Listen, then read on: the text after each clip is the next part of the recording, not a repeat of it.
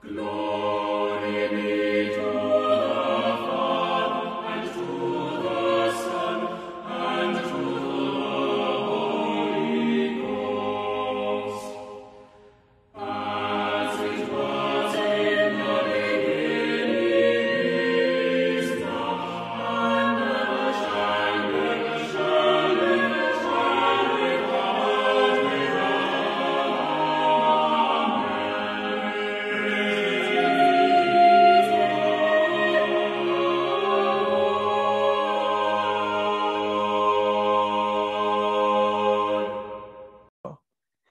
Greetings. Welcome to Haber Bros, a podcast for historic, cross-centered Christians. We seek to provide ancient answers to a culture that's forgotten the questions. Thank you for listening this week. If you like what you're hearing or enjoy the show, please share it with a friend. This is the biggest way podcasts grow. If you haven't yet given us a 5-star rating and a positive review, please pause this recording and do that now. I am Kirk Haberman, a church musician, and this is my brother, Chris, a priest. Chris, Merry Christmas. Merry Christmas to you, Kirk. Why, thank Although you. it's been said many times, many ways, Merry Christmas. And a very happy Christmas. Kirk, do you want the good news or the bad news? Bad news. Bad news. It's going to be 20 below tomorrow when we go dog sledding. That means it's legitimately going to be 60 degrees colder where you are than me, which is crazy. Okay, so that's the bad news. That is bad news. That 20 is bad below news. is like, That's chilly. yeah. And it's going to be chilly at Chili Dogs, which is the name of the place we go dog sledding at, up here in Ely, Minnesota, where we are spending the week with our father. The good news is that when we booked this trip, they only had 4 slots. So one of us was going to have to sit out. But just today, somebody canceled. Imagine that. Who would cancel just because it's 20 below? That's crazy. Not a native Minnesotan, that's for sure. Filthy out-of-towners. Can't handle it. So it's Kirk. I don't know how well I'll handle it. I think we're going to rent some equipment from them because that is just unbelievably cold. Like I hope there's no wind. Because if there is, it's like I will cover my whole face. I mean, you can get frostbite on exposed skin fairly quickly in 20 below. That'd be worth a Google, right? Good tech is vital in cold weather, which you and I did not grow up with. We had planned to go skiing this week on Wednesday, but Wednesday was, I think it was below 0. And we're just like, the kids have not gone skiing yet this year. And we don't want their first outing, even though I've been looking forward to this ski trip, Kirk, at our childhood ski area of Giants Ridge. I haven't skied here in more than 20 years. And I was just like, man, this is going to bring me back. I can't wait to share this ski area with my kids. But they haven't skied yet this year. And we didn't want their first their debut time of skiing to be just miserable. Like, I feel like that would taint the whole season, you know? Mm-hmm. And so we pushed that a day. And so we did that yesterday, and the weather was in the single digits. Maybe it got up to 10. It's interesting being up here in the north. It's been a warm fall, but and even winter, but the cold finally hit. And anyway, it's great, Kirk. It was an amazing day of skiing. Giants Ridge, the hill itself, they've expanded. They've added a lift. They've replaced their main lift with a high-speed quad, which it's funny to think. Those old slow lifts that seemed like they took forever to get from the bottom to the top. Kirk, I timed it yesterday. It's 5 minutes. It's not that long. You're sitting there on the lift. Right. So I don't know how fast the quad is, but it's fast. Like, you get bottom to the top like that. And we had a great day of skiing, Kirk. And the first half was dedicated to just getting the kids, to mix metaphors, giving them their sea legs, you know? Yeah. I was trying to describe to Dad yesterday how the first couple runs of the year always felt to me like I was skiing with like 2 left skis or 2 left feet, like whatever we want to say, like it just always felt awkward the first run or 2 down, and then you kind of get your legs under you and feel good, and that's kind of how it was with the kids. They started on the bunny hill and took a few times down for Jordan to make it up to the big hill, and took Isaac a few more. So we were dedicated to just getting them going. But then at the end of the day, I got probably 9 runs of my own. Just to Dad was like, I'm done. Meg was like, she's like, I'm done too. What time are we talking at this point? 3:30. Okay. She had 65, and Meg. I mean, this is the first time she was skiing on the equipment that we had purchased at the ski swap, and the boots just weren't great. So she's just like, I'm done. No, I get that. I think in terms of like dollar signs and spreadsheets, and I'm like, I haven't yet begun to get my money back. We're here until okay. So go ahead, continue with your story. I'm sorry. I mean, with it being, I get that, Kirk, but with it being as cold as it was, we were just. What was the temperature? I would say around 10 degrees. Okay, that's right. It was snowing really pleasantly. But 10 degrees, we skied a lot in 10 degrees. Like yes, that's very cold, colder than I'm used to skiing in. But the feeling of the cold on your exposed skin, on your like nose and cheeks. Yeah. That, and then your toes and your fingers, like those were the things that got cold. Did you guys Everything else was fine? Did you guys have hand warmers? We didn't. This is the great upgrade. We brought them. We did. We brought them. We didn't bust them out. We never skied with that as children, Christopher. No, with like our crappy socks and our crappy gloves. And I tell you what, I feel bulletproof now. I shove them in the bottom of my boots. I shove one in each glove and then one just for good measure in like a pocket. And I shove them. I'm like, I push them. I'm like, I'm a pusher. I push them on my children. Yeah. Cause I'm like, you are not spending an hour in the lodge because I was cold. Like, and that's the thing. Now I know what our parents were paying for lift tickets. Right. I was blissfully ignorant. If you went in and you spent an hour in the lodge, like what a waste. Right. So I'm totally get that. But for I totally get that. I would be there right with you. And thankfully we didn't have that anxiety. I didn't have that like frustration as a dad yesterday because we just knew that anything that we got would be gravy. It was cold. Like just circumstances.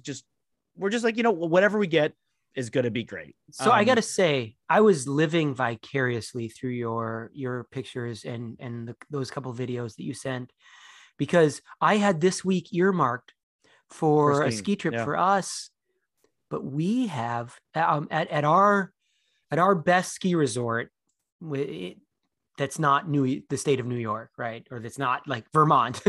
At our best ski resort in Pennsylvania, Seven Springs, it's been 45, 50 degrees and rain. Oh, like so heartbreaking. So that's going to have to wait. So I love getting that Kirk, from you. We got season tickets for our hometown ski area. And Kirk, I'll tell you this, that gave us 50% off our lift tickets yesterday. Nice. They're like sister skiers. So that was pretty great. But we haven't been able to, like our own home ski area that has some natural advantages. Like it faces the mountain faces north, so it doesn't get direct sunlight to melt stuff. So it's been super warm, but they've been able to make snow. It just opened yesterday, so we haven't been able to ski there yet.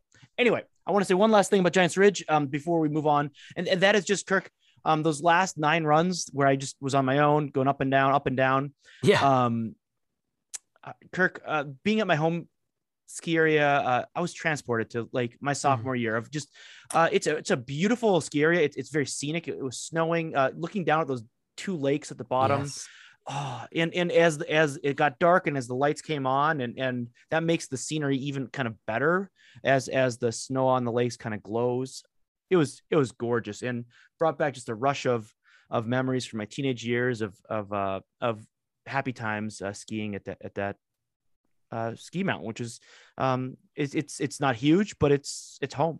That's lovely. Hey, I've one last weird question for you before we pivot to Christmas. Did you notice anything about I was affected last year by kind of sociological observations about skiers and ski culture. Did you kind of notice anything about the type of people that are on the hill? No. I'm not going to poison the well by like, tell me. No, nothing.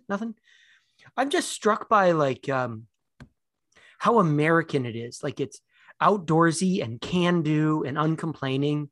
And like by its very nature, the better the skiing, it's going to be more in the mountains. So it's going to be colder and windier. You just have like positive can do people, right? Sure. You can't be grouchy about things and be a skier. Otherwise you're going to like go immediately in. Right. And it just reminded me of everything that I like about America and Americans. Does that make sense at all? Like you have like, why would that be poisoning the well? Like you have largely active, outdoorsy, happy people. And I was like, last year, I was like, these are my people. Sure. I like being outdoors. I like being active. I like being happy. I like being a part of this. This is great. Do you notice that? Like it's definitely. And that is a subset of the people who live here in the city of Ely, where our dad lives, where Ely is, but Ely is a little bit more split. Ely is just like culturally and sociologically split among several different groups. Yeah. But what unites them is just a love of the outdoors and just an undauntedness, Kirk. I mean, it's like that first day we were here when it was like 5 below, 10 below, depending on what time of day. I mean, we were looking forward to all the outdoor winter activities, and like we went, I mean, we're doing them. It's just much shorter. Like we went sledding, but like after a few minutes, Meg and I, we just went and sat in the car because we were like, it's just too cold.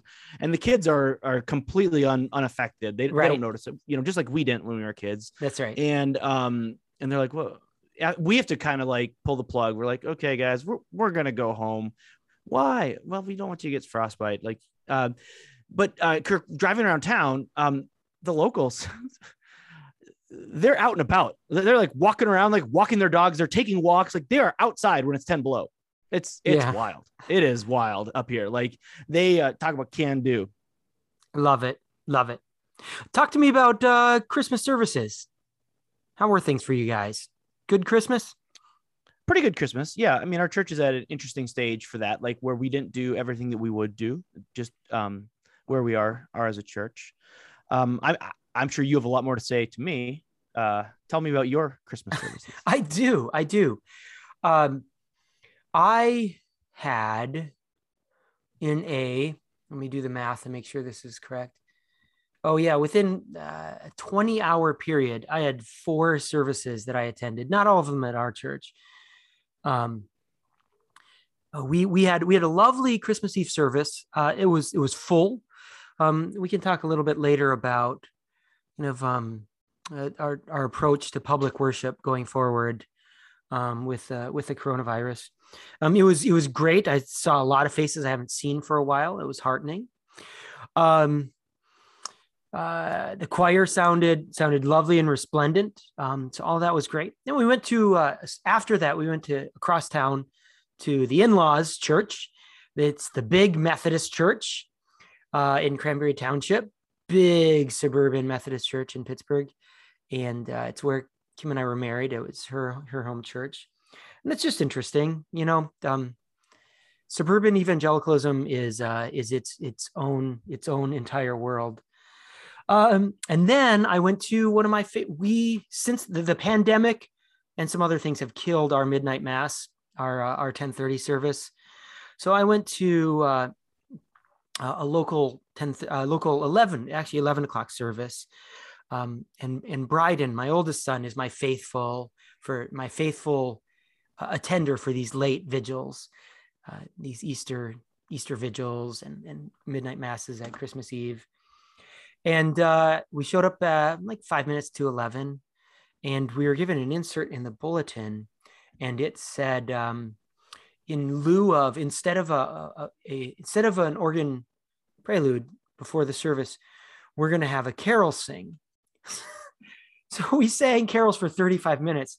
We didn't get the liturgy for the Christmas Eve Holy Communion service going until I think 11:40. So like this was like legitimately, we weren't out of there until after, until 1:30 p.m. So midnight mass is a word that's sometimes thrown around for like 10 o'clock services or 10:30 services. We really did it. And it was very tender. Bryden was he's in 8th grade now. And so he's starting to own his faith. He's not like screwing around writing stuff on the bulletin or making paper airplanes or whatever. Like he's starting to track with sermons and wants to, and realizes like the point is to be engaged in heart and mind and body in the liturgy. And that is really rewarding for me to watch. He was suddenly I'd see his head, I'd feel his head on my shoulder, and he was like dozing off. And then another carol would start, or we'd stand for the creed or kneel for a prayer or whatever. And he would come to, and he'd sing, kind of blink and sing. And this church, this was just the right thing. This is one of the oldest churches in Beaver County. It's on the Registry of Historic Buildings. This is Christ Church, New Brighton. I don't know have you been there, Christopher? I've not. It has Tiffany windows. The organ was just restored. It's this lovely storybook. It's like a Jane Austen church. It's remarkable. And the rector there is a guy I knew when I was in college at St. Peter's in Butler. And he's gotten older, and he had a stroke recently. And so he's a different person, and he moves slower. So everything was kind of a little slower. But the building was smoked up. We came home and we could still smell the myrrh on our suit jackets, and there were greens everywhere, garlands running everywhere. And Brian and I just looked at each other. We were like, holy cow, we just had a Charles Dickens Christmas, didn't we? So it was just remarkable. And we are starting a new tradition. We're gonna plow on ahead. We'll see how it goes with Christmas Day services.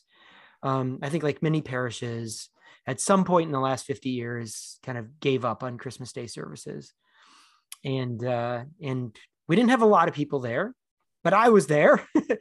and my children were there after getting home at 2 a.m. the night before. So it was just this wonderful, joyful, sleep-deprived kaleidoscope of carols and candles and stained glass, and it was just lovely. And then waking up way too early because Daphne wanted to open presents at 6:48 a.m. and that was lovely too. And then scrambling to guzzling coffee and getting in the car and going back to church. And that was Christmas Day was Saturday, and then of course the first Sunday of Christmas was on Sunday. And so I don't know how my brain will file away this Christmas kind of in the long-term memory. But right now, like Mary, that great line, and Mary treasured all these things in her heart. I had a lot to kind of sift through and treasure and file away, a lot of memories. So it was happy. I did want to run by you. Christopher had an observation in contrast with kind of the very Anglo-Catholic midnight mass of the nearby parish that Bryden and I went to, in contrast with the large kind of evangelical Methodist 7 p.m. service. I noticed something. Maybe I can bounce this off of you. I know I put something cryptic in the notes, but I'm going to bounce it off you. Okay. Bounce away. Christmas Eve in particular is to me evidence that we have cultic instincts, and we have a need for a natural need, I think, for cultic worship. And by cultic, I don't mean like Arians or the Mormons or Jehovah's Witnesses or pertaining heretics. to cults, but I don't mean pertaining to cults, right? I think the temple rituals, the temple rituals. That's right. Pertaining to that, yeah. Yeah. So kind of in American evangelicalism, which is I think largely bathed in Baptist intuitions about practice and spirituality. Baptist at best, meaning a de-emphasis on the body and physicality and ritual and doing motions. Where it's geared towards the mind, which if we were to be not undiplomatic but unkind, we would say it's fairly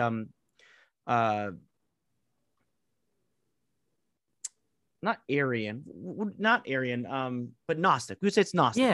Yeah. And you can see that this need to scratch that very natural biblical itch, right? Like if you've ever read Leviticus, you can see that this is how God provides for cultic practices as a way of mediation between a holy God and a sinful man, and we've talked about that in the past.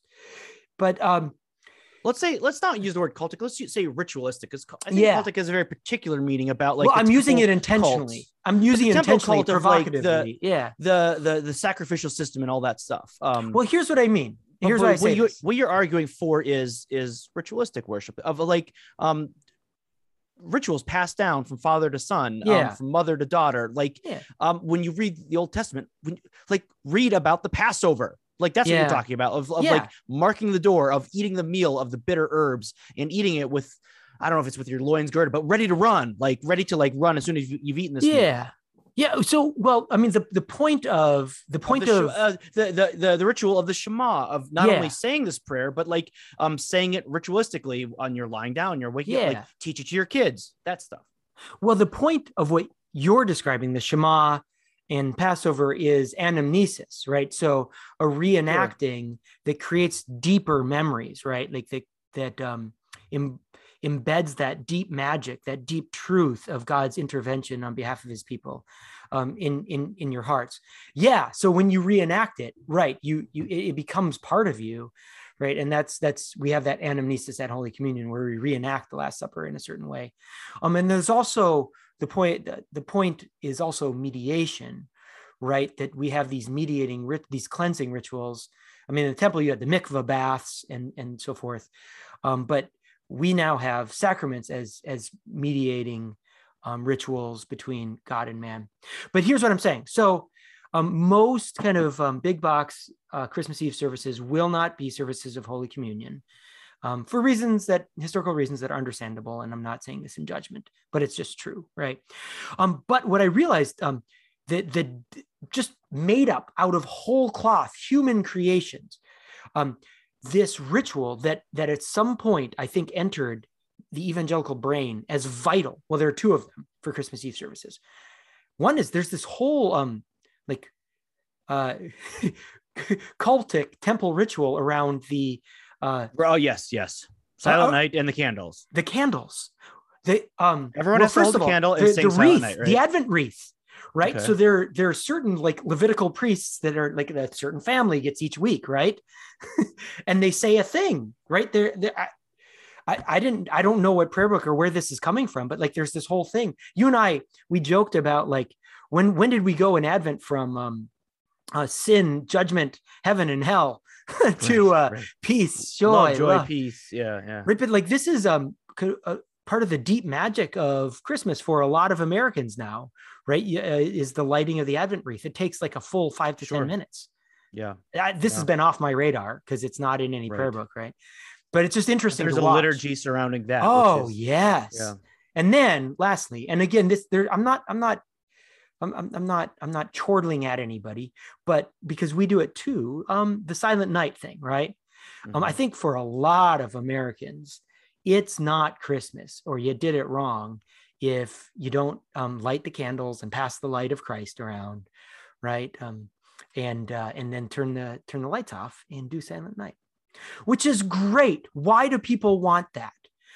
Because we need embodied rituals to get behind the defenses of our mind, or the defenses of the mundane or the routine. And teach our hearts, right?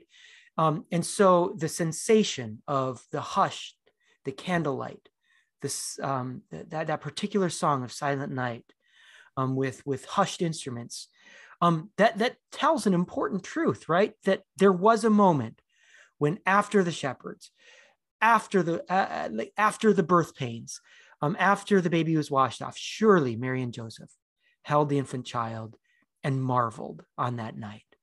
And that must have been hushed and lovely and and we like to dunk on Mary, did you know, right? I mean, of course, yeah, read Luke 2, read the angel Gabriel, right? So they know they're holding something special, right? And if you read Matthew, you know that Matthew had been told in a dream as well, like, this child is of God. So they both Joseph. I'm sorry, yes. Forgive me. Yes. So what is the point of that ritual? The point of that ritual is to teach the heart that which maybe the mind has forgotten, right? That something truly magical happened with that infant child as the parents held him. So yeah, no, I get it. It's just really interesting, isn't it?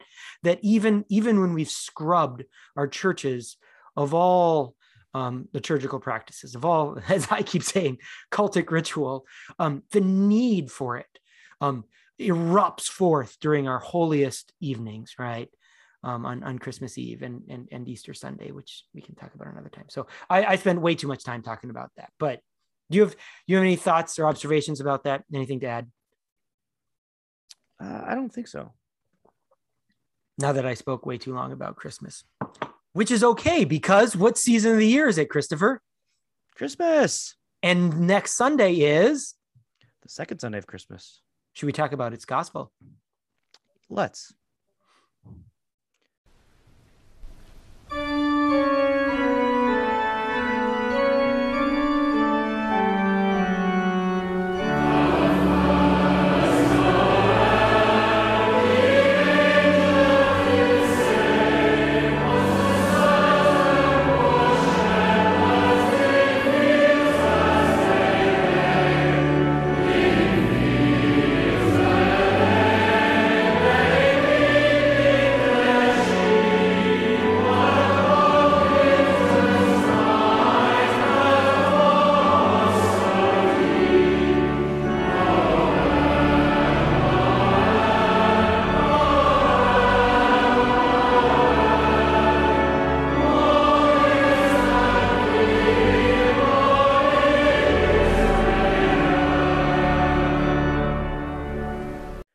Today's gospel, this week's gospel, comes from Luke chapter 2, verses 22 through 40.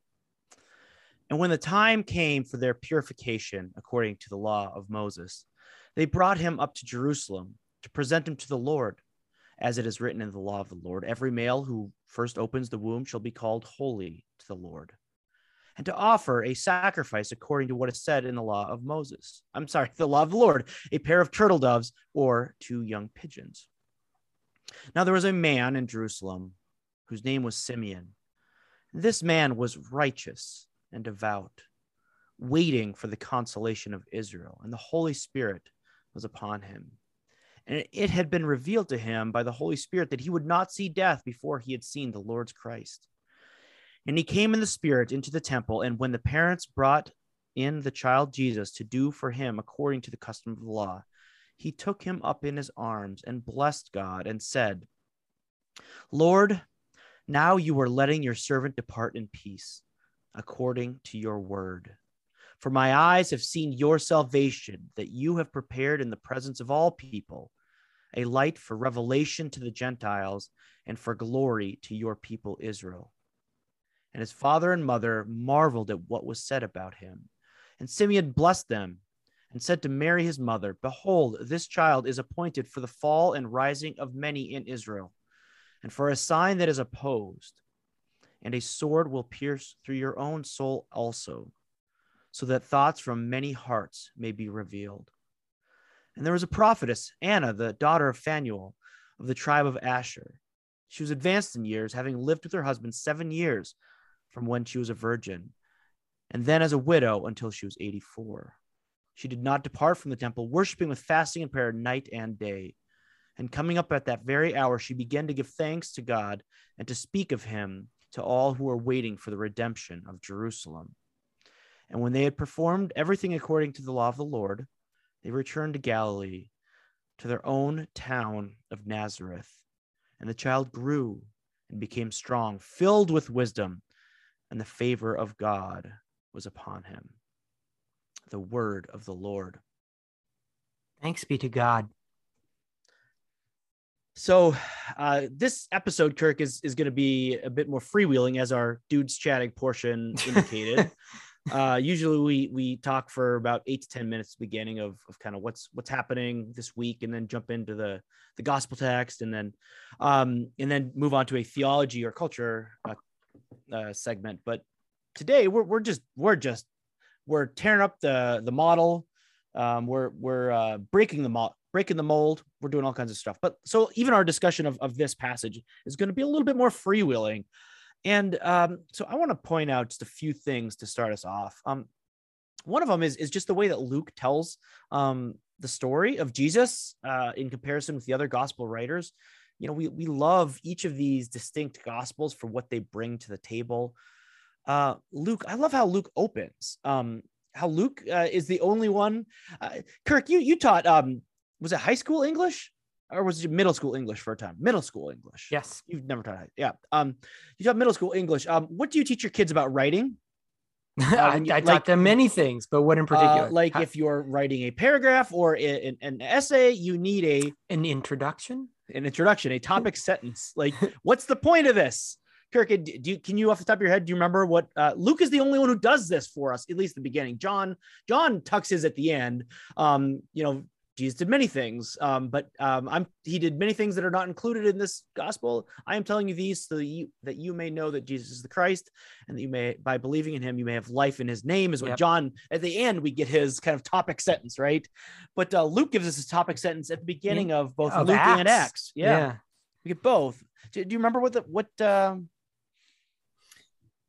he says, what I am writing to you, Theophilus. Yeah. Theophilus. That you might have an orderly account. Is that what he says? Yes, that's exactly it. Yeah. It's interesting to think of these first Christians who are coming to know Christ, to worship Christ, to be a Christian, apart from having a Bible, right? There was a time where there was no Bible as it was being written, as these gospels were being developed, and as certainly before the epistles were written, and before John received his revelation, these first Christians did not have an orderly account. And so, Luke gives us one of my favorite words in English, translated inasmuch is yes. Inasmuch as many have undertaken to compile a narrative of the things that have been accomplished among us, just as those who from the beginning were eyewitnesses and ministers of the word have delivered them to us. Pointing out, of course, that Luke was not an eyewitness, but had to interview eyewitnesses to develop this account.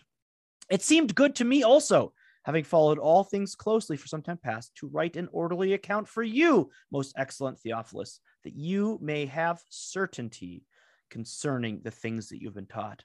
So before there was even a Gospel of Luke, there had been people who were taught about Jesus, and Luke's like, let's put these things down in an orderly way so that new Christians can be discipled, be catechized. And so I love Luke's approach. It's interesting. It was interesting as I was preaching on Jesus and John the Baptist a couple of weeks ago. As I was thinking about that, I'm thinking about I kind of envisioned how amazing Christmas was for the shepherds. That the angel appeared to them in the sky. Kirk, what would that have been like? What would it have been like to the next night and the next night and the next night to go to the local watering hole and tell your friends, guys, the most crazy thing happened 2 weeks ago. These angels came to us when we were in the fields and told us you'd be the guy who desperately wanted to tell your friends about the UFO you saw, right? But knew that instantly it would mark you as a lunatic. I kind of want to tell you about this thing. Especially as the years passed. Yeah. That Jesus didn't begin his public ministry. I'm sure if they did tell those stories for years, they probably became sheepish and even begin to wonder, this baby, I don't know, did Herod get him? Right. Who knows what went through their mind. But Luke is the only gospel where we have much detail of things that happen really between the angels and the shepherds. Can I just ask you a parenthetical question? So we get in Matthew, in the account of the Magi, we get this comment that Matthew leaves, and Herod was troubled, and all Jerusalem with him. Like the arrival of the Magi seeking a king would have caused a stir. I wonder Sure. if that stir, all Jerusalem with him, would have included the shepherds. If maybe quietly that would have been confirmation. I don't know. Just a thought. Perhaps. Yeah. Go ahead. Back to you. And so you pointed out the Magi in Matthew. So like in Matthew, we get the coming of the Magi later, not on Christmas Day, later. Right. And Joseph and Mary and Jesus fleeing to Egypt. But that's the only account post birth we get there. And then, in Mark, we don't get anything up until like John the Baptist. And then same thing with John. But in Luke, we get these couple of stories. We get this one today, and then we get the one of Jesus being left in the temple. Yeah. For several days. Yes. And I love this. It makes me feel great as a parent that there've been times I'm not proud of as a parent, but I've never lost my kid for 3 days. And, if Meg and I are apart, if we divide and conquer, and we're I'm watching one kid and she's watching the other. The thing that Meg always thinks is hilarious when she asks, texts me and is like, "Hey, is Isaac with you?" And I'm looking at him yeah, he's with me. And I text her back and I'm like, "I thought he was with you." And she thinks that's hilarious every single time I do that. But Are you being sarcastic? I'm being sarcastic. Not once has she thought that was funny. It's me trolling my wife. I'm terrible. Because there's a momentary panic where oh no, wait, that's right. He's kidding again. Okay, right. I hate this joke. This is the worst joke ever. Right. But I do that all the time when she's like, "Did you pick so and so up?" Right. And I'm like, "Oh," and this happened. And I always text back, "Oh crap," and she's like, "Don't do that." See, it's hilarious every time, right? Yes, that's definitely a dad vein of humor right there. But anyhow, back to more sacred things. But this happened with Mary and Joseph, right? Or presumably it's Joseph, but Matthew, or I'm sorry, we're told Jesus is he 9 or 10, or I'm trying to think he's a young man, old enough and wise enough to converse with people in temple courts, and Mary and Joseph actually legitimately do this. I thought he was with you, but I thought they were traveling as a group, and they assumed that Jesus was somewhere in the group, and they are a full day's journey away, and they finally deduce that he is not in fact with them, and so they have to turn around, go a day's journey back to Jerusalem, and we're told that 3 days he was missing. So does that include those 2 days and then 1 day of just searching for him, and they found him in his father's house in the temple? Okay, well, we have that story. And then we have this one. And so this one, Jesus is a little over a month old. And according to the law, that they bring him to Jerusalem, to the temple, to present him to the Lord as the law dictated. And here we get an interesting detail about the family of this holy family. Kirk, what's this detail? They are not a family of means. That's right. They get the poor person's way out. Yeah. In terms of the sacrifice for the firstborn. Yeah. Where there's provision in the Mosaic law for those who are not people of means and cannot afford a more costly sacrifice. So we can see here that they're poor people. They were not wealthy. And then we're told about Simeon, this man. And this story is, I think, a profound lesson in many things. A profound lesson in waiting, in faith. And we're going to come back to this later in this episode as we talk about 2021 in review, as we talk about certain characters, about people whose faithful lives of waiting, of patience, of what does it look like to live in expectation of God working in this world, but also in an evil age when evil triumphs, and there is there's a holy impatience with the world as it is, as we pray for things for God's salvation to come. That's what I see, Kirk, in Simeon, a righteous man who is waiting for the consolation of Israel. When we think about this, that he was overjoyed not at the salvation of Israel in any real sense. He was overjoyed in the promise of God. And just like we talked about Mary in the Magnificat of talking about these things about God, like casting down the proud and exalting the humble, Kirk, how did we talk about this or did I just preach on this? She talks about these things as if they are a done deal. Yeah. Like the tense that she uses is as if that they are accomplished in not even in the incarnation, in her pregnancy, she says, and here in the incarnation, in this drooling baby, in this poopy baby, in this baby who is cognitive faculties are quite low because he's a newborn. Simeon is overjoyed knowing that he has seen the consolation of Israel in this baby, not in the throwing down, the literal, like, I have seen the casting down of the mighty, but in the incarnation, like the Spirit, it says, is on him and has kind of, we think about what it means to have like Christian maturity or Christian wisdom, or just like the Spirit just infusing our minds and seeing the world in a particular way. We have to pray for this faith, Kirk, this faith that Simeon had, that as he sees this baby, as this baby is handed to him, that he has the satisfaction of seeing the consolation of Israel, that as if it's a done deal in this little baby. It's amazing, Kirk. It's amazing. I agree. And I feel like I've said like plenty. I need to give you a chance to speak. I know I've only spoken on the first half of this passage, but I want to hear what you have to say.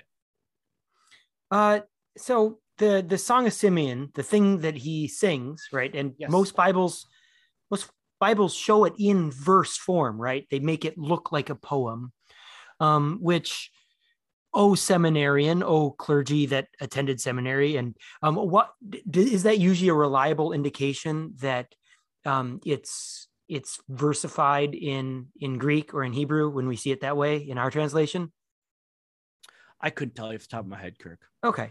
I mean, it's interesting. The Song of Mary, Magnificat, nowhere does it doesn't say, it's interesting. The text says Mary said, but Right. it's referred to as a song. Did she sing it? Did she say it? It's like, it seems modeled after Hannah's song, and Yeah. it seems like it's in verse form, but I don't know, Kirk. So there's something poetic, I guess it is poetic. It is by nature poetic in that it is compact. It has imagery and poetic device. It has this climax. And this is used, Christopher, in our tradition, at evensong. There are two canticles. There's a rhythm of lesson, Old Testament lesson, and then the Magnificat, New Testament lesson, and then the Song of Simeon.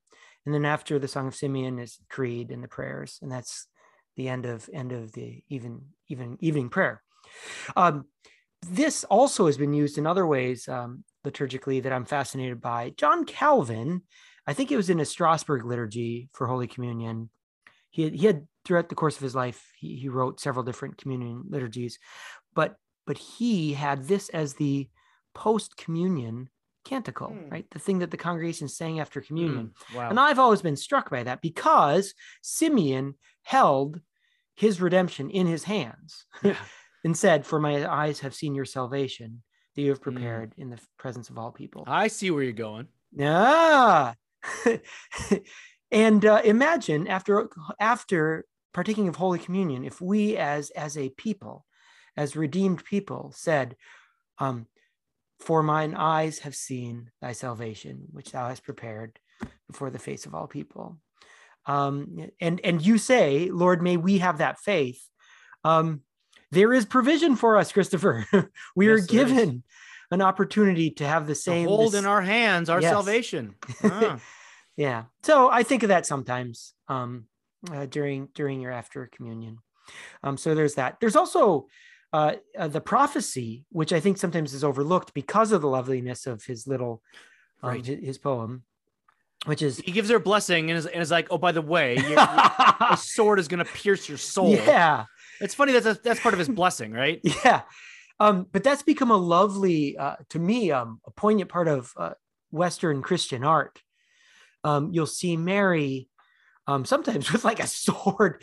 She'll be, you know, have a wholly transfixed look on Sure. her face, and then there'll also be like a sword through her. Yeah. As a reminder, kind of devotionally, maybe. Mm. Usually this is often in churches, right? Usually it'll be in sometimes it's called the Lady Chapel, right? The side chapel. There became this pattern. It's sort of architectural mania in the 15th century in England and Western Europe to build side chapels in the transepts of churches, and they were called lady chapels because they'd be dedicated to Mary. And so oftentimes there'd be a statue of her for people to kind of pray devotionally and kind of gaze upon. And I'll tell you what, like for literate or illiterate, that would be it has been for me praying in a lady chapel, a helpful way of entering into kind of what would have been her thoughts and prayers as she watched her child grow. Right. So, I mean, we have her pondering all these things, the angels and the shepherds and Gabriel, but then there's also this prophecy from Simeon. A sword will pierce your own soul also. So I often note that as this passage Kirk, comes past. you know, as much as we want the incarnation, as we think about it, we want to detach it from Good Friday and Easter to just behold the miracle of the incarnation. Like, because it becomes domesticated, we become too accustomed to it. This idea that, you know, all these things that ought to be shocking to us, a virgin birth, Right. the good news going out to the shepherds first, God being born as a man, becoming incarnate, like all these, you know, all these things are really remarkable. And we don't want to just point to like Jesus, the incarnation, and its benefits to us because of what's going to happen in Good Friday and Easter. We want to detach those things. However, there is this specter that's kind of looming in the background, this sword that will pierce the heart here in this Christmas season, where we have this reading and we have these three gifts of gold, frankincense, and myrrh.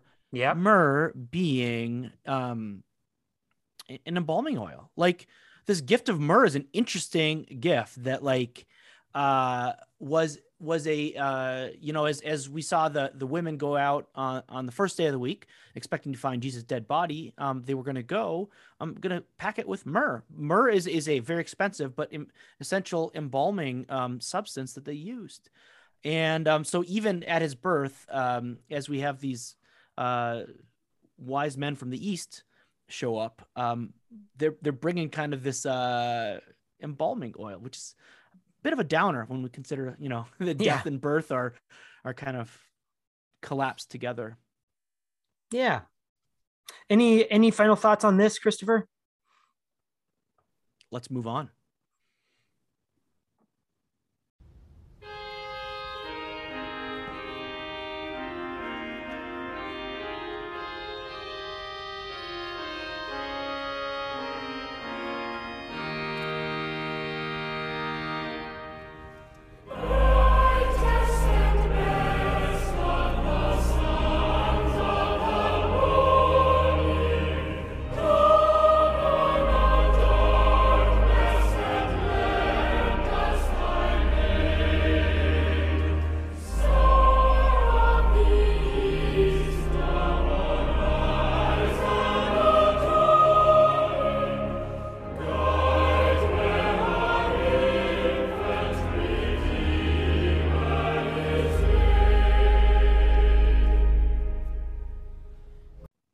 For our culture segment today, we just want to do a brief retrospective of 2021 from a Christian or for Christians, I guess. I love movies and I love good TV shows, and there are so many interesting articles that are written this time of year, in the kind of the week before New Year's, doing a retrospective of 10 best movies of the year, or 10 best movies of the year, year in review, right? 10 best books, or, you know. Yeah, or notable passings, right? 10 best podcasts hosted by a priest and a musician. Yeah. Yeah. I mean, we have to at Things least like that. be number 13 on that list. So, but we wanted to do that same thing, but talk about what has this year been for Christians, and particular for And how ought to Christians look back on a Yeah. year like 2021? Yeah. Yep. So I had sketched some things, and I know that you have some thoughts. So let's just dive in. The first thing that I had sketched, Christopher, is public worship.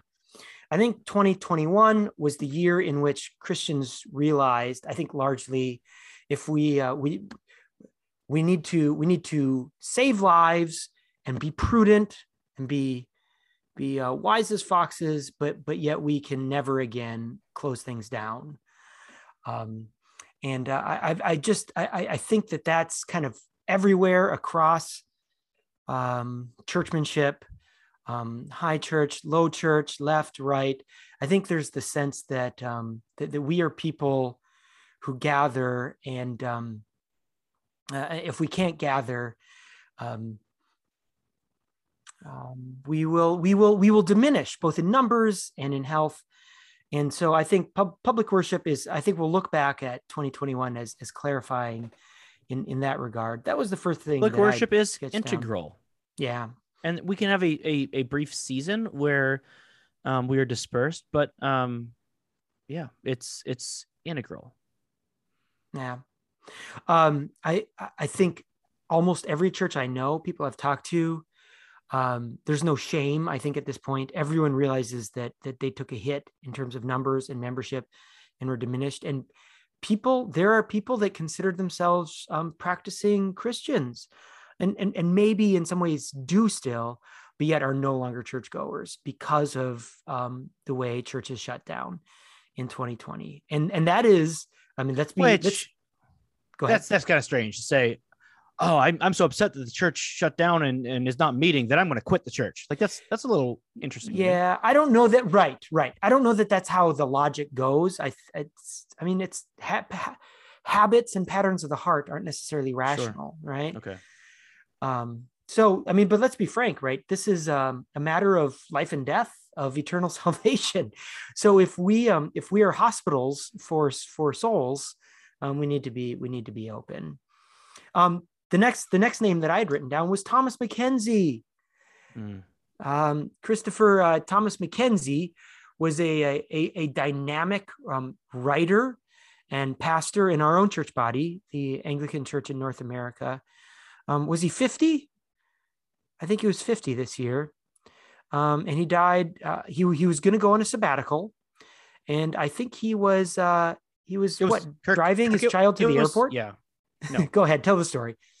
It was heartbreaking because he's a public figure who had been tweeting excitement about his upcoming sabbatical, a sabbatical that was going to include, I think, walking some of the Camino de Santiago in Spain. I think he was going to do spend some time in England doing some studying. But it was going to start by driving his daughter to St. John's College in Santa Fe from his home in Nashville, and just miles, I don't know, an hour or two into their drive, they got in a fatal car crash. And so this guy that I've read his books, I've read his essays, I've read, Kirk, yes, dynamic, influential, winsome, kind,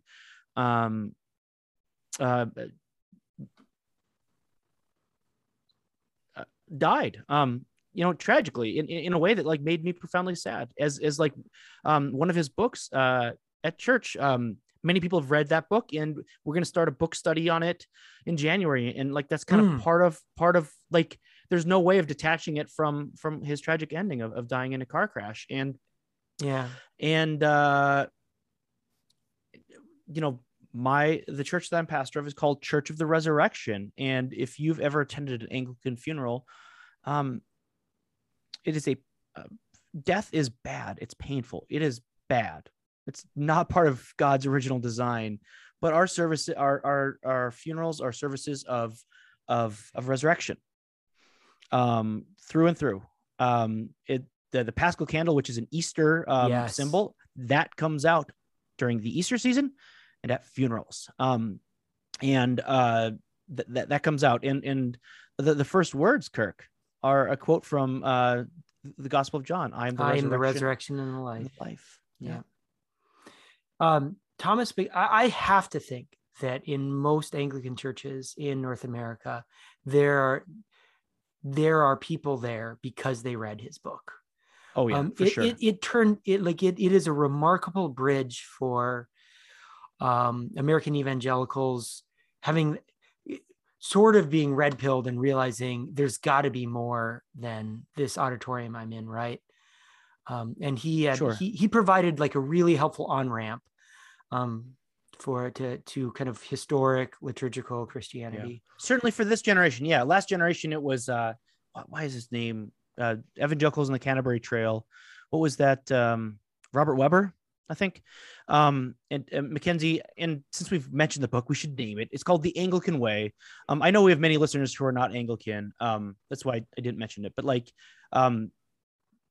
his way of explaining Anglicanism and absolutely was something that helped kind of throw open the doors and welcome many people in and find a home in the Anglican Church. So, yeah.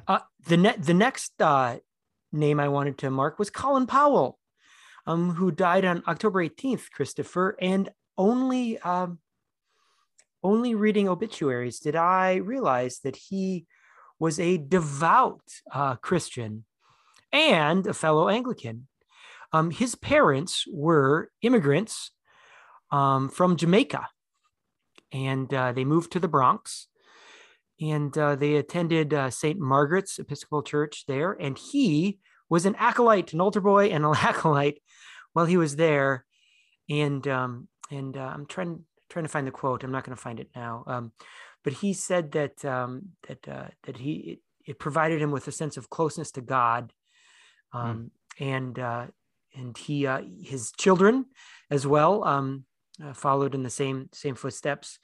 Let me see what else. His funeral was at the National Cathedral, and just as he had wanted it. He said he had attended kind of you just mentioned funerals, Christopher. How funerals are honest about death and honest about sadness and suffering, and also for believers are an Easter. It is Easter for our deceased, right? It is Easter for Thomas Mackenzie now, and it is Easter for Colin Powell. Well, he had a request. He had his funeral, everything laid out, because he had been several years before at a funeral. There was sort of like one of those celebrations of life. That was sort of tried to avoid talking about death and talking about that this is the path that we are all on, but fortunately we have hope because of Christ's resurrection as the down payment for our own. And so he made certain that he had a profoundly Christian funeral in that way. So I thought that was neat and important, and a reminder that there are a bunch of people who are quietly faithful Christians that you may not know, who serve as faithful servants in public life. And just because we don't know it doesn't mean that they're not there. So that was reassuring to me as well. From kind of marking Christian deaths, let's go on to marking lots of Christian deaths. Martyrdom in Africa increased in 2021 in a way that we've never seen in our lifetime, Christopher. I came across this article this summer and it was haunting. In the first 200 days in 2021, 3,400 Nigerian Christians were martyred.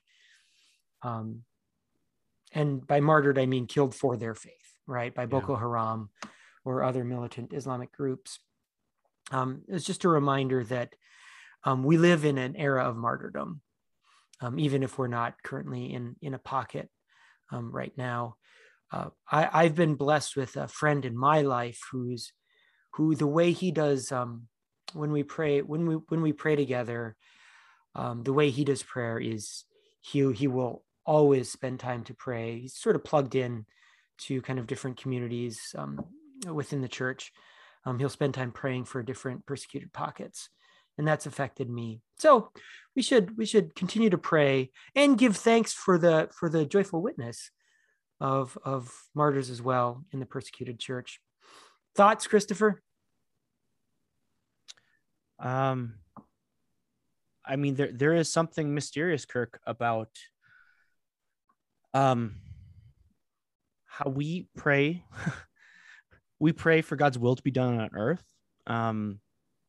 We pray for material circumstances to be better. And yet God is sovereign over all things, even over martyrdom and persecution.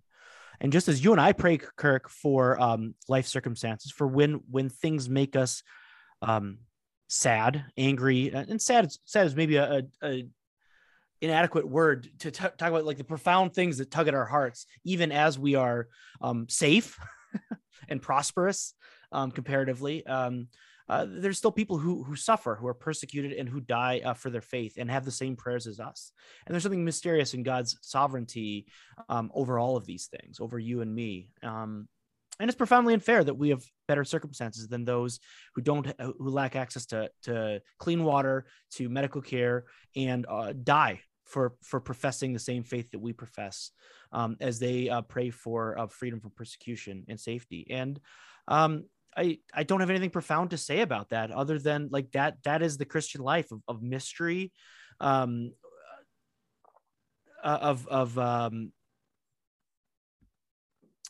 ultimately the fact that you and I are named Christ's own, that in itself is mysterious, right? And a grace. And so all other things are pure grace as well. That they're pure gifts from God, both salvation, prosperity, freedom from, despite living in a prosperous nation, there are truly terrible things that could befall many Christians: abuse, trauma, all kinds of things. And so we pray for the persecuted, Kirk. We pray for them regularly, and we pray for God to spare them. And yet the early Christians were martyrs, and this word martyr literally means witnesses. Their faithfulness in the face of persecution, their unwillingness to say the one thing that would save their lives, to say, I recant my Christianity, is a witness to us, to the rest of the world, and certainly to those in 2021 who lost their lives because of their Christian faith. Yeah. And I apologize. I went out of order, but we get to stay in Africa. Yeah. On December 26th this year, a giant of the Christian faith and a giant in Anglicanism died, Desmond Tutu.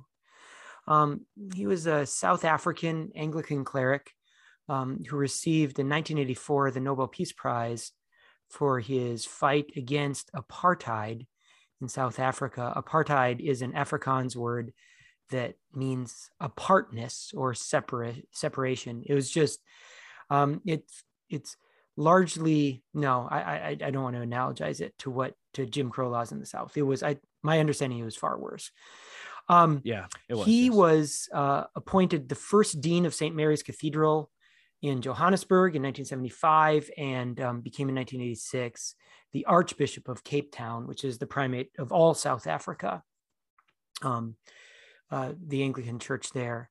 And I remember reading over the last week, as everybody's been writing about him, he said, I pray for Andrew de Klerk every day of my life. And Andrew de Klerk was the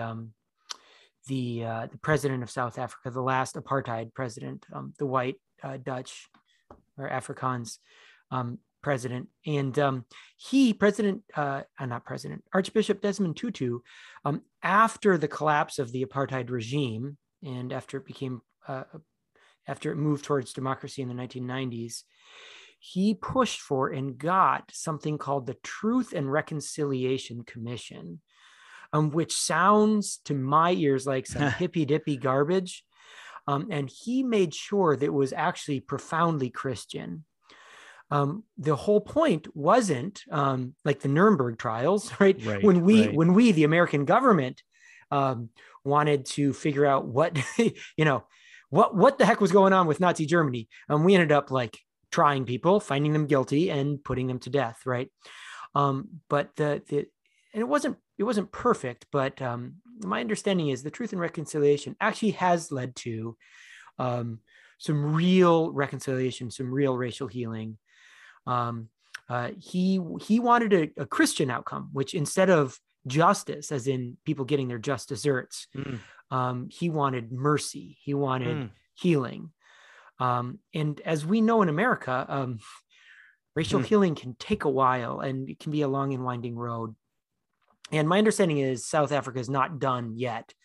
And their path is different than ours because their country is different than ours. But he was a Christian witness for long suffering, winsomely, cheerfully, with good Christian cheer, for the truth that all humans are equal in the sight of God and worthy of the same justice and equal rights under the law, and that you should not seek the misery of your enemies once you have the whip hand. And we should all, which is interesting in America. I'm sorry to interrupt. We should all learn that lesson. It's interesting. The biblical idea of grace and mercy, or these ideas, are the only things that can lead to healing. Where what we often see in human history, and especially in this country, is when the marginalized do finally come to places of power, they become just as cruel and vindictive as the ones who persecuted them. And that would have been easy for Black South Africans to do that. Like once they got equality, to really punish those who had persecuted them. But that's not what the Bible tells us to do. And with that alternate guiding light, that's the only hope of no one has ever learned their lesson through through punishment. That's not a thing. Yes. As we point to, World War I and the fairly punitive, treaty, kind of leading to the kind of vacuum that allowed Hitler to rise and find scapegoats. And right. History points to that sense of justice being a failure. Yeah. Yep. Also, I think it's important in 2021 to look at the Taliban reclaim of Afghanistan and mark that somewhere between 10,000 and 12,000 Christians have gone dark. We don't know where they are. It's hard to find them. And so that too is a Christian news story, and something that we need to keep probably in our prayers, in our thoughts. It's weird. There's this has been something I care deeply about, there's some overlap here between a political story and a religious story. But just to not even to have to talk about the politics, to just talk about the religious side for a moment, Christopher. There's not much to say because we don't know where they are now. We don't know how to help them, how to access them. I read one news story that said flippantly, they've essentially all turned their phones off. It's hard to know kind of how we can help them. But I think it's important to not let them go down the memory hole as the Taliban take over Afghanistan. I don't know. There's not much more to say about that, right? No. And the last thing I had written down is Christians, our entire life, Christopher, have been praying for what should we say? The praying for the end. This is the funny thing, right? This is the dog that caught the car. Praying for the end of the abortion regime in the United States. Yeah. And suddenly it may be upon us. This is a major Christian news story. Now, the decision will be made public in 2022, but certainly the Supreme Court hearing the Mississippi challenge to Roe versus Wade in 2021 is a major kind of Christian development. And I don't know, are we ready for what comes next if the Roe v. Wade legal regime is overturned? I think we need to be prayerful and think about what our next step is in loving the unloved, protecting the vulnerable, and those who have no voice. And that's Certainly what opposition to abortion always was, right? In its best forms, yes. Yeah.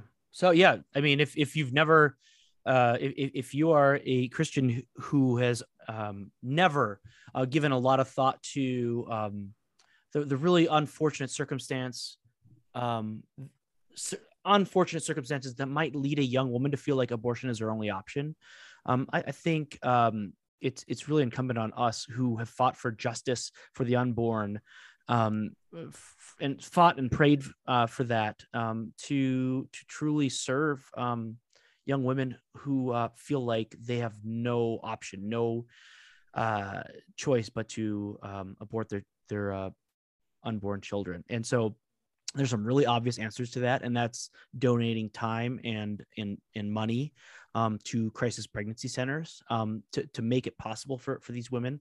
And more than anything, as the church, let's love expectant mothers better, especially those who have conceived out of wedlock. The goal is not to punish them or to make them feel make them painfully aware of their sin. Like, we can do that ultimately. Like, it's God who ought to convict them of their sin, and we've erred so much on the side of rejecting these women for their sin that that they've sought out abortion as like, well, I clearly cannot bring this sin to the community and receive help, so I'm going to quietly go and end the life of this unborn child. And that's a tragedy, and that's something that the church needs to get better. Do you I'm trying to think of the name of the movie, the Charlton Heston Soylent Green is People. Was it just called Soylent Green? Yeah. Right. So 2022 is the year that movie depicts, is 2022. Yeah. And I think it begins with New York City, where the population is 40 million people, right? For most of the Roe regime, there was just this sense that people were a fungus that was growing, and was going to overtake the earth and cause us ultimately to run out of resources, to run out of food, to pollute our environs. And here we are at 2022 and 22.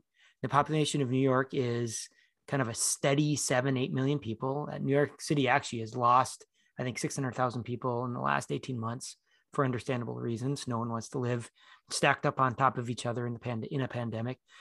The only thing we seem to have too few of is babies. It's odd. I think for much of this regime, I think people were sort of making a utilitarian calculation that it was probably good to be culling the population at the margins, because how were we going to handle all these children anyway? Well, here we are with birth rates at 1.6, population flattening. We all of our retirement account, like Social Security, is gonna go bankrupt. We have a worker shortage, right? Amazon can't deliver because there are no drivers and nobody's can work at. It's funny. Hopefully, we Christians had never forgotten that people are always an asset. Children are always a net good. They're, no matter in what circumstances of their birth, and especially we should. I don't mean to kind of go into a little hippie sermon here, but like we mark, and during Christmastide, an unwed couple about to give birth, away from their home, in a cattle stall, wherever they were giving birth, to a poor child. Children are always a net good, and so this is a happy thought that potentially this legal regime could end. Yeah.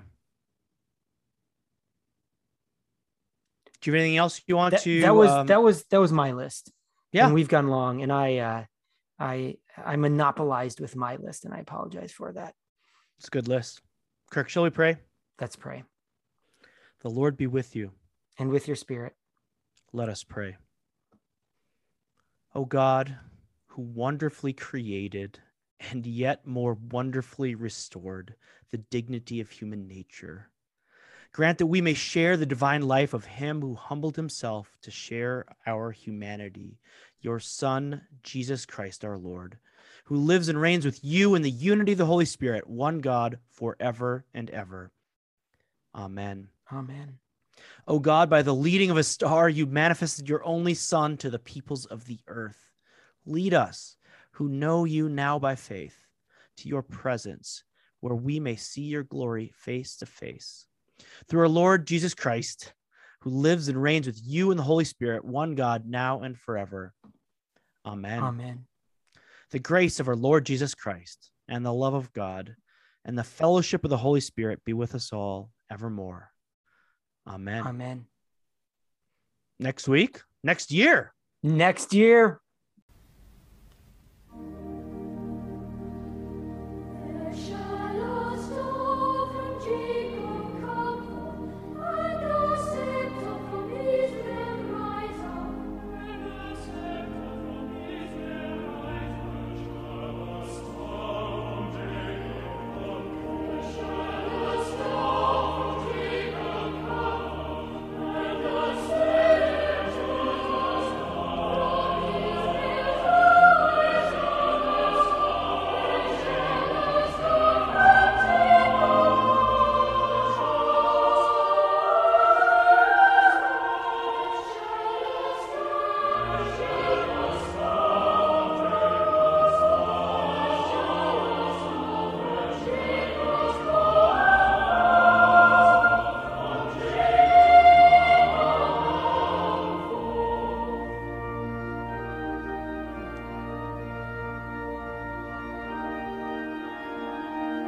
and dashing